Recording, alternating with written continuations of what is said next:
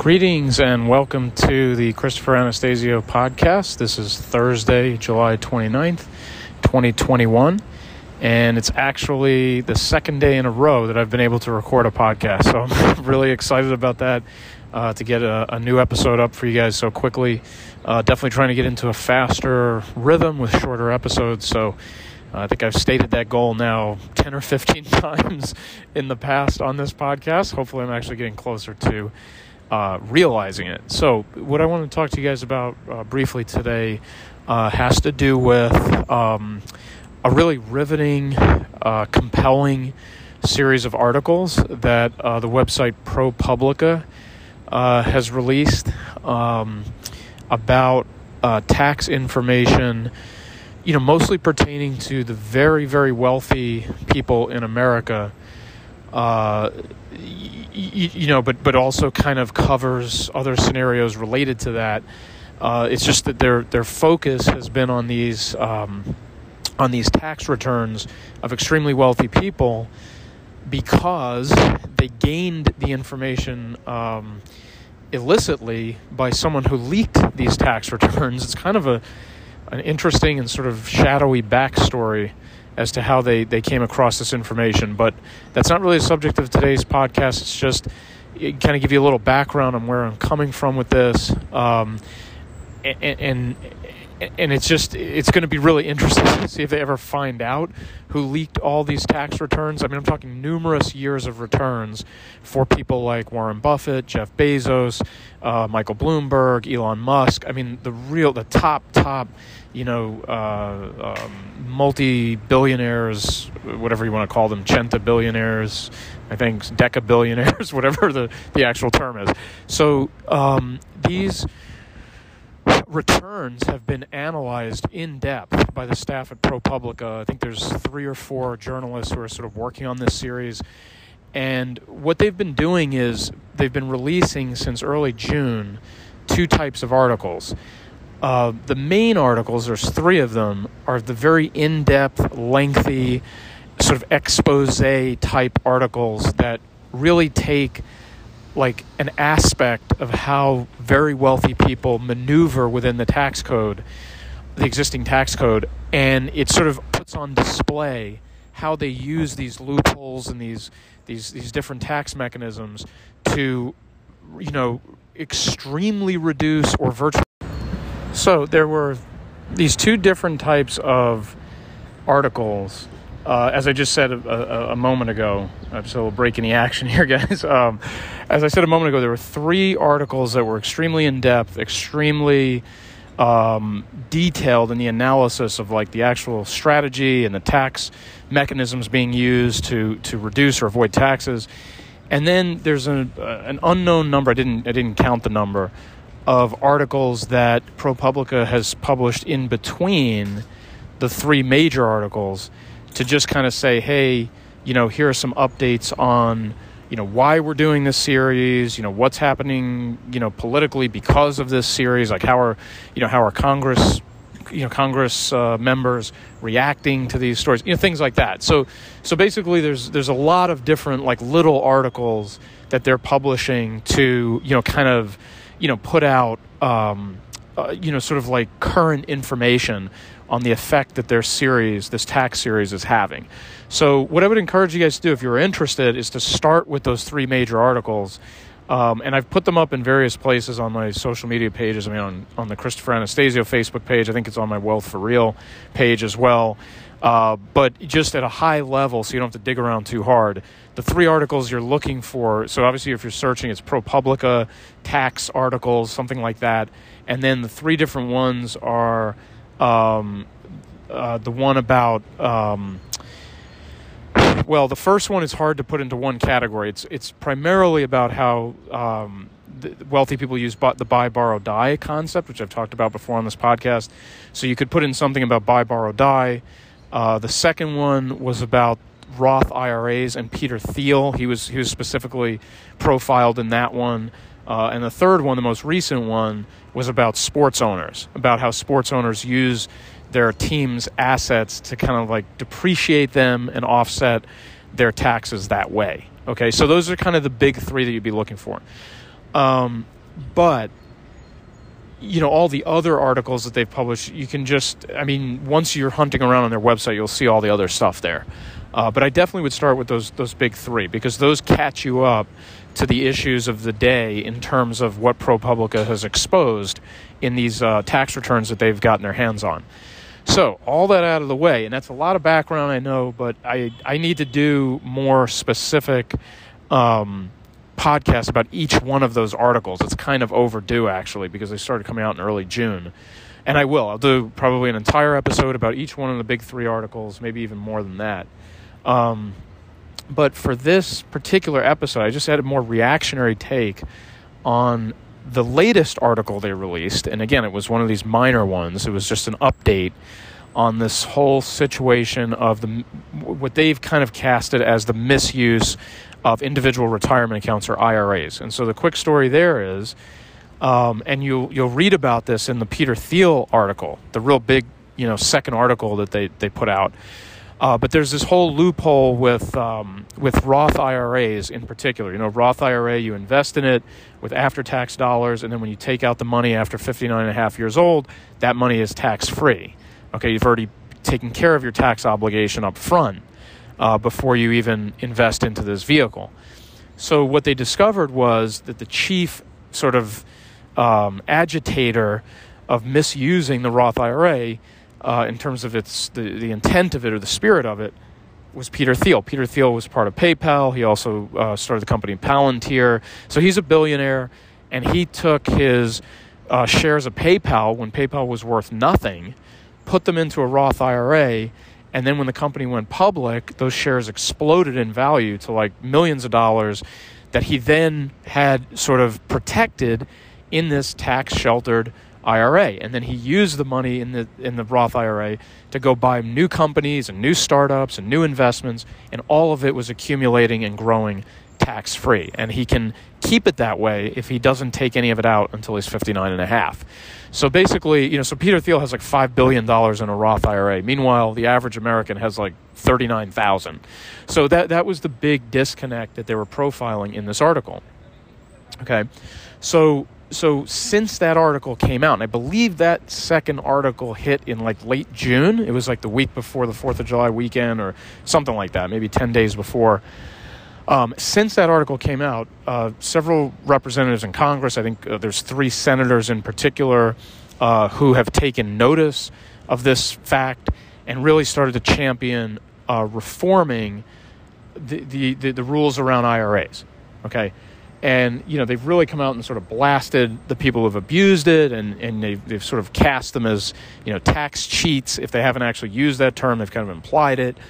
And, it's a gray area as to whether, something wrong was done here. Obviously the law allowed for these type of investments to be put into a Roth IRA, such as the shares of a startup company.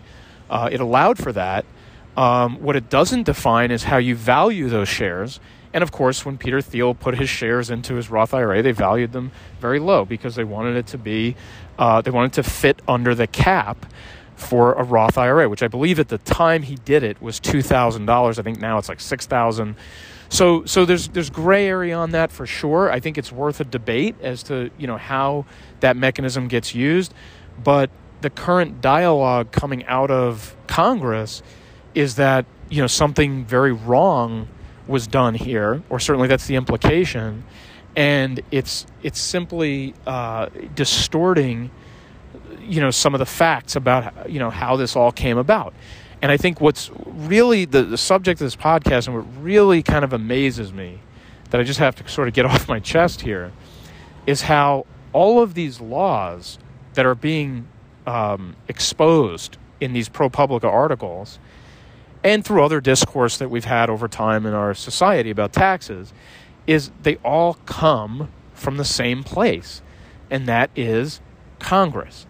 Congress is discharged with the duty of, creating and managing and applying a tax code. Now, of course, we know that there's not one representative in the Senate or the House that writes any word in the tax code. It's all done by tax lawyers and CPAs and people who just have, that background. They actually draft this language and this material, and they put this tax code together in actuality.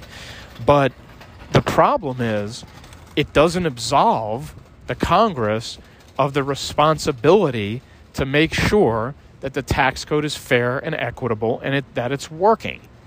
So where I think it all boils down to is, as Congress sort of goes after these individuals who've benefited from these laws that they are indeed responsible for, that being the Congress, is that we really only have one of two possibilities as to where Congress falls in all this, in this entire equation. They are either A, complicit with the people who abused these laws, right? Because we have to assume on some level that Congress is smart enough to know what the implications of these laws are, right? Like when the Roth IRA law was passed in 1997, I think the average American would assume that a member of Congress elected to, make our laws and help run our country, that they would be smart enough to understand that this law allowed for someone to put shares of a startup company into the IRA and then watch its value explode as it went public. Like a fairly intelligent individual who's passing that law should understand that, right? I would say that's actually a fairly basic stipulation of the law that could be grasped by a lawmaker, right? Even if they're not a tax attorney, even if they're not a CPA, they could look at that law and say, what could be invested in this vehicle? Well, Congressperson X, these types of things could be invested in it. Cash from a salary, shares of stock, real estate holdings, shares of a startup company. Whatever. I'm just sort of making this list up, obviously. But the point is, Congress is either complicit because they passed the law knowing the loophole existed, so therefore they made the provision available for wealthy people to exploit, or you're left with only one other conclusion, that they're too stupid to understand what law they passed, right? So if they're not complicit, if you say, well, no, members of Congress are fundamentally good people, they're fundamentally decent, they don't do things like that, they don't corroborate, with or collaborate with wealthy people, so on and so forth. If you're that naive, I hate to say it that way, but if you're that naive, then you're only left with one other conclusion. And the conclusion is that your congressperson or congresspeople that you're standing up for are too dumb to understand the implications of the law they passed. Okay, now that alone has its own implications, right? So if your lawmaker that you stand behind, that you voted for, that you believe in, is too dumb to understand that a law like the Roth IRA law would allow wealthy people to do what Peter Thiel did, then why are they passing any laws, right? Why would you entrust them to pass any law? Because clearly they don't understand the power of unintended consequences, right? They don't understand that when they create a law and they write all these provisions into it, that they may be leaving exposed loopholes. They may be leaving exposed the possibility that the law will be skirted or ducked or twisted, right? So in other words, they're not capable of passing sound laws. So, and honestly, I think, guys, to be really frank, I think the Roth IRA law is a perfect example of this. Okay, and I'm sure there's tons of examples of it. And, I could probably think of 5 or 10 or 20 off the top of my head that are in the same category of laws that got passed by Congress that left open these massive loopholes that somebody eventually exploited. And that you start, scratching your head later and saying, well, how in God's name did the members of Congress who passed this law not see that there was this big gaping hole in this law, right? And then again, it always leads you to only one of two conclusions. They either meant to leave the loophole there, right? Or they're too stupid to see the loophole. What else could you conclude, right? So this whole uproar over, the misuse of IRAs and this big investigation that's going on, I think it's led by Senator Warren and Senator Wyden and forget the third senator off the top of my head, where they're looking at, geez, we're finding, it's not just Peter Thiel, but there's, thousands of Americans with millions of dollars in these IRAs when the average person has only $40,000 in the IRA that they have. How could this be? Well, let's just trace it back to the beginning. Let's look at the passage of the Roth IRA law. Let's see how the law was originally constructed. Let's see what the debate was when the law was being passed. Did anybody talk about this? Did anybody bring up this question? Hey, could somebody put something in a Roth IRA that initially is underneath the cap, whatever it was, $2,000 at the time, but maybe one day will grow so big that it's going to really become sort of a misuse of the... I mean, did anybody even examine just the types of things you can put in an IRA? Forget about forecasting whether they grow or not. But did they just look and see, okay, well, what can somebody put in a Roth IRA? Can they put this in? Can they put that in? I mean, these are basic questions that I think most people probably expect their representative or representatives to ask, right? So if they were asking these questions and they were getting these answers, well, why did they leave it that way? Why did they leave it so that a person who has an advantage over the average person has access to startup companies that go public? And that's not most Americans. I mean, most Americans do not have, an inroad to a promising tech company that is initially private and worth nothing, but is suddenly about to become worth millions or billions of dollars. That doesn't happen to most Americans. So why wasn't that question examined closer when the law was being passed? And if it was examined, why was it left open? Why was it left in there? Right? Was it a breadcrumb for wealthy people to sort of have their tax attorney seize upon and take advantage of? Or if not, if our elected representatives would never try to give an advantage to a wealthy person, then why were they too stupid to recognize it? Why were they too stupid? Why were they too stupid to see it? I mean, I'm not an attorney. I'm not a CPA. I do have an interest in taxes and finance. Okay, so, maybe that separates me a little bit from someone else who'd be looking at this subject, but I by no means am credentialed or qualified on paper to look at a law like this.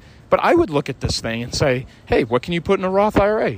Okay, well, what if you put that thing in a Roth IRA? What could happen to it? Could it grow to millions or billions of dollars and end up basically taking advantage or abusing the vehicle? I mean, this would be probably one of the first questions that most people with their heads screwed on straight who are interested in this subject would ask, right?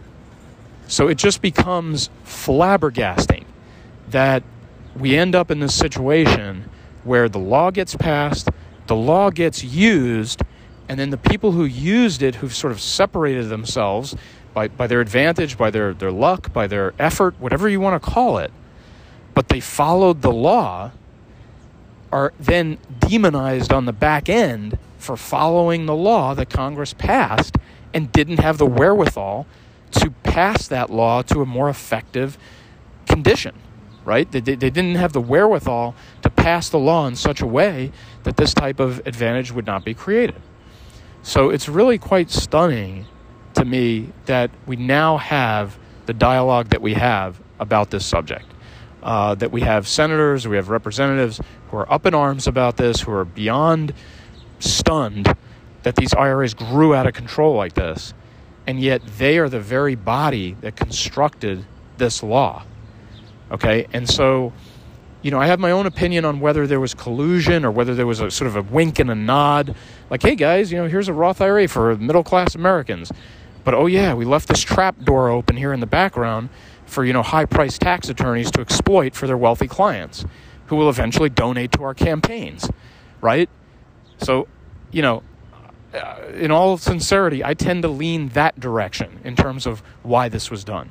But if you don't believe that, if you don't believe that politicians do that sort of thing, well, then you, unfortunately, are forced to confront the other reality, which is that the representatives are not qualified or capable of passing laws that actually hold up under scrutiny, that actually do their intended effect, because they're too dumb or too stupid or too ignorant to realize the second-order effects of the laws that they're passing. So anyway, guys, I know this was a little bit rushed out because I haven't really had a chance to analyze with you or talk through with you these actual tax articles that have come out. And I mean, that's really where the bread gets buttered, because I mean, there's just so much stuff in there, guys. I mean, you might even need multiple episodes to do each article. So this was kind of you're hearing the end of the story before you maybe see the beginning of the story, but I just kind of wanted to get this out. It was a reaction I just felt I had to share with you guys because it was the latest article to drop from ProPublica. I believe it got published yesterday. About this congressional action on IRAs. So anyway, guys, take a look at it. Check the articles. You can always drop me a note if you can't find them. But like I said, they should be on multiple pages and venues that I've posted on. But I think you'll find it fascinating. It's eye-opening. It can be a little bit frustrating for sure to see how some of this stuff unfolded. It's not to say that you should like what's happening. It's just I think we need to direct the attention and the anger, if there is any anger, in the right direction. And the right direction, at least to start with, maybe it doesn't end there, but it starts with the body responsible for these laws. Okay, and that's the Congress. So anyway, just appreciate you guys listening to this. I would love to hear the feedback. I think there's a lot of healthy debate that could be had on this subject. So definitely wanted to get something out about this today, and there will be more forthcoming on this subject for certain. So definitely appreciate you guys listening, appreciate you guys sharing it, appreciate you guys liking it. And again, send me your feedback. Would love to hear what you think about it and what your take is on it. All right? Thanks again so much, guys, and we'll talk soon. Bye-bye.